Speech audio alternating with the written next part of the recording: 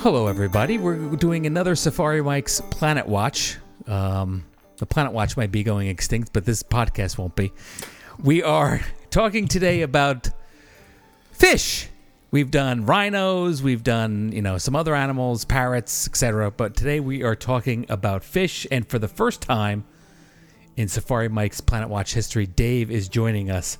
Hello, Dave. Hi. I'm only here because I find this story fascinating, and I may have questions. All right, so we'll get to the fascinating part later, but let's talk about the species of fish real quick in Disney's Animal Kingdom. Dave, what species of fish come to your mind when discussing Animal Kingdom? Disney's Animal Kingdom. Clownfish? No. No. Well, they're not. That's not really a fish. That's a puppet. Big catfish. The one in Discovery Island. Big catfish. Yes, that's the prune shark catfish. We'll talk about that. What's the other one? Those little ones in the hippos? You got it. What are they called? Cichlids. I couldn't think. One of the most fascinating things about cichlids is there are somewhere between 2,000 and 3,000 species discovered so far. They don't even know how many there are. That's incredible. Most of them are in Lake Victoria, which is the largest tropical lake in the world. And there are bigger lakes like the Great Lakes in the United States, but in terms of tropical lake, that is the biggest. And cichlids love the tropics. They are only found in mostly America, but they are found in southern United States, Central America, and South America as well. They don't swim deep. They're usually confined to the upper portion of the lake, which means that they're easily Catchable. Catchable. Yes, thank you. Cichlids also have teeth in their throat, Ew. which is odd. Do you have a pair of teeth in your throat, Dave? No, but my dogs do. Every species of cichlid has a pair of teeth in their throat. That's amazing.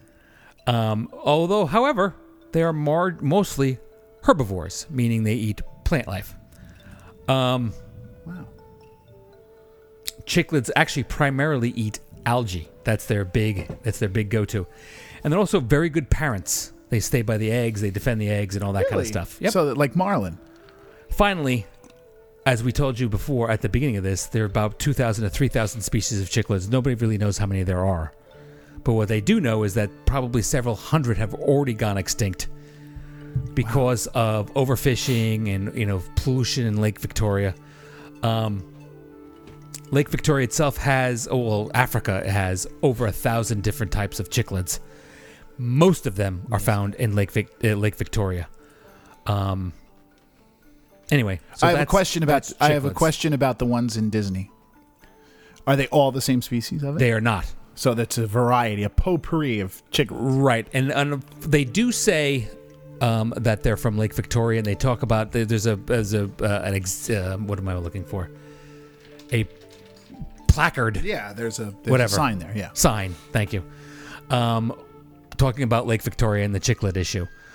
Some of the species found in that aquarium, I believe, are from Lake Malawali, which is also, I believe, in Uganda. I know Lake Victoria is, but Lake Malawali is not far from there. It's also a big lake, and it has many different types of cichlids. Now, you want to talk about the other one? Yeah. All right, let's go to the Prune shark catfish, which is located at the Oasis. No, sorry, Disney Discovery Island. Right. Not far from where the otters are. There's a little pathway that leads up to them. They are a freshwater fish. They are part of the shark catfish family, and they are found only in Indochina. Oh, I didn't know that. Its population has drastically declined, making it not only endangered, but critically endangered. They are, as you can imagine, a fish that large would be involved in some of the ceremonies of the people who live there. Fishing of this particular species used to be accompanied by deep religious ceremonies and rites. It's often mentioned in textbooks and things like that. And it is also a popular food fish and marketed fish, which explains why it's critically endangered. They sometimes appear in aquariums, but for the most part, they're overfished due to that. So that is the Perun catfish shark. I'm sure everybody has seen it. I hope anyway. Yeah, if you haven't, go see it. It's on Discovery Island. It's got a neat little bridge you walk over, they look below you. They're huge. Can't miss it.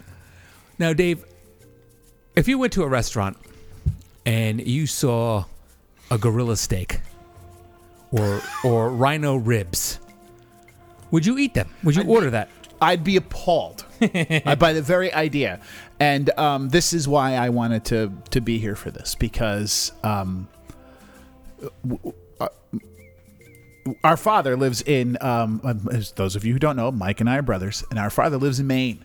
And he has gotten involved over the last few years. He's a boat captain, and he's gotten involved over the last few years in sort of the local politics and things like that up in his little tourist/fishing village of where he lives. And one of the things that has been absolutely fascinating to me over the last year of talking to him about some of these things is the extent to which the United States has overfished and almost exterminated some incredibly popular fish from the wild. And some places in, especially the Atlantic coast, places that were born and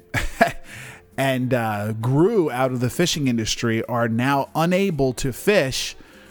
Maine has the lobster industry, and that's really all that's left up there because they have overfished things so much. And it got me to thinking about, this very subject, about how we seem to have so much focus on mammals that are endangered, and we take so much time to talk about it, but man, we are really doing a number on the oceans. And and it's not just the stuff you think of like whales. There are so many other animals under the seas that are that we have just eaten to almost extinction off the planet. So I'll let Mike continue. So I was just going to touch on some of them that you'd be shocked that are actually endangered, sometimes even critically endangered species that you're eating on a regular basis. And I say you because I don't like seafood. Eating on a regular basis throughout and any restaurant, really. Yeah. So jot them down, kids. Before you order this off the menu, take a listen. Here are some of them. We're going to start with orange roughy. That's not typically a very popular one, but it's interesting in that it takes a long time for the orange roughy species to recover because they can live to be 100 years old, and they don't mate often, and it's a slow maturation process. So when you eat an orange roughy, you are doing a number on the species itself. It's more popular in other places than the U.S. But, yes, the U.S. has been a very large consumer of this fish. You see it used in a lot of different places. You just don't hear it called by that when you're eating it often. Right. Anyway, sorry, Mike. If you actually Google orange roughy, you get the Wikipedia page followed by the next question: what is the best way to cook an orange roughy? Really? Now imagine Googling elephants.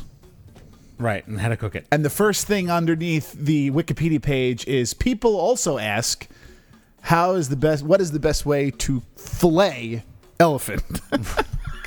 I mean, that's where we are here. So just an idea of the uphill climb Mike has with this show. The other one, the next one on my list is one we often eat, and that is haddock. Haddock is very popular. It's not quite endangered. It is vulnerable, but it is listed as endangered in some other places. And it is one of the staples of fish, to put in quotes. Sure. If you're having fish and sticks or fish and chips, right. or going to get a fillet of fish somewhere, very likely this is one of the things you might be eating.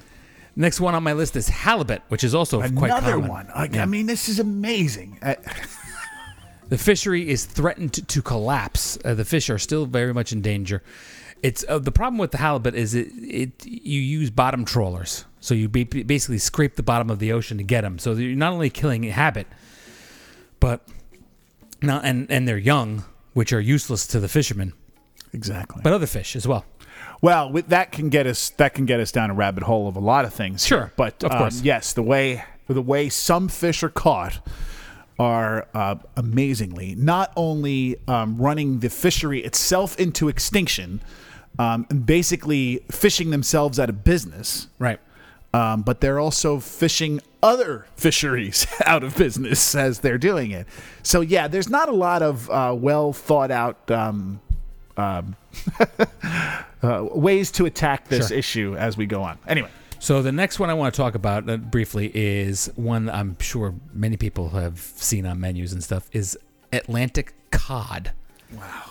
For centuries, this is the one that amazes me. For centuries, the North Atlantic cod was one of the largest and most reliable fisheries on Earth. However, after decades of overfishing, it has resulted in the population is almost zero. It is nearly extinct in the Atlantic. Fortunately, it is... I'm not sure if fortunately is the right word, but in Iceland, it is quite common still. I don't think, Mike, it is too much of an exaggeration to say that we exist on this continent because of the codfish. The codfish is the reason why Europeans came here and stayed here for any length of time leading up to the colonization. It was the prime fishery. It is the thing that fueled commerce in this country. I mean, before its existence and through the beginning of it. So to think that we would just fish this thing out of existence, right, is... Well, we got a couple more. This is the one. This is the one, Mike. That this particular fish is the one that touched my mind on most talking to people in New England about this, because again, that it was the basis by which this country was made, pretty much, and we fished it out of existence, and people yet still eat it all the time. Go ahead. Another big one. It's been highly endangered since 2000, not just because of fishing, because of damming rivers and things like that, which is the Atlantic salmon, which, a lot of people eat salmon.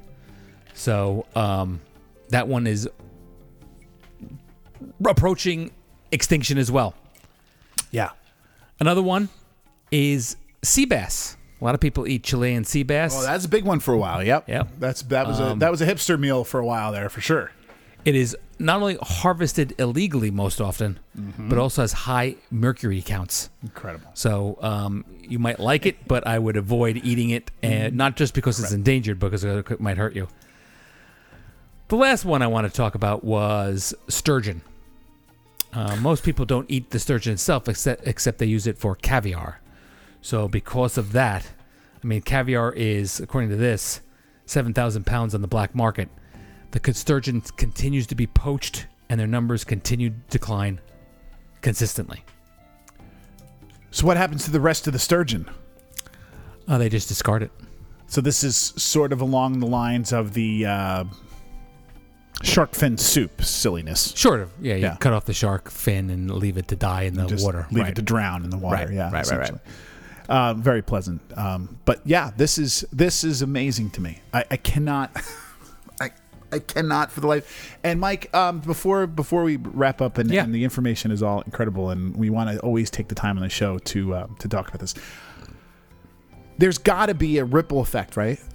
We always, the thing you always hear about on land is, you get rid of the predators, and the prey could get too much and whatever, right? And then that destroys the ecosystem.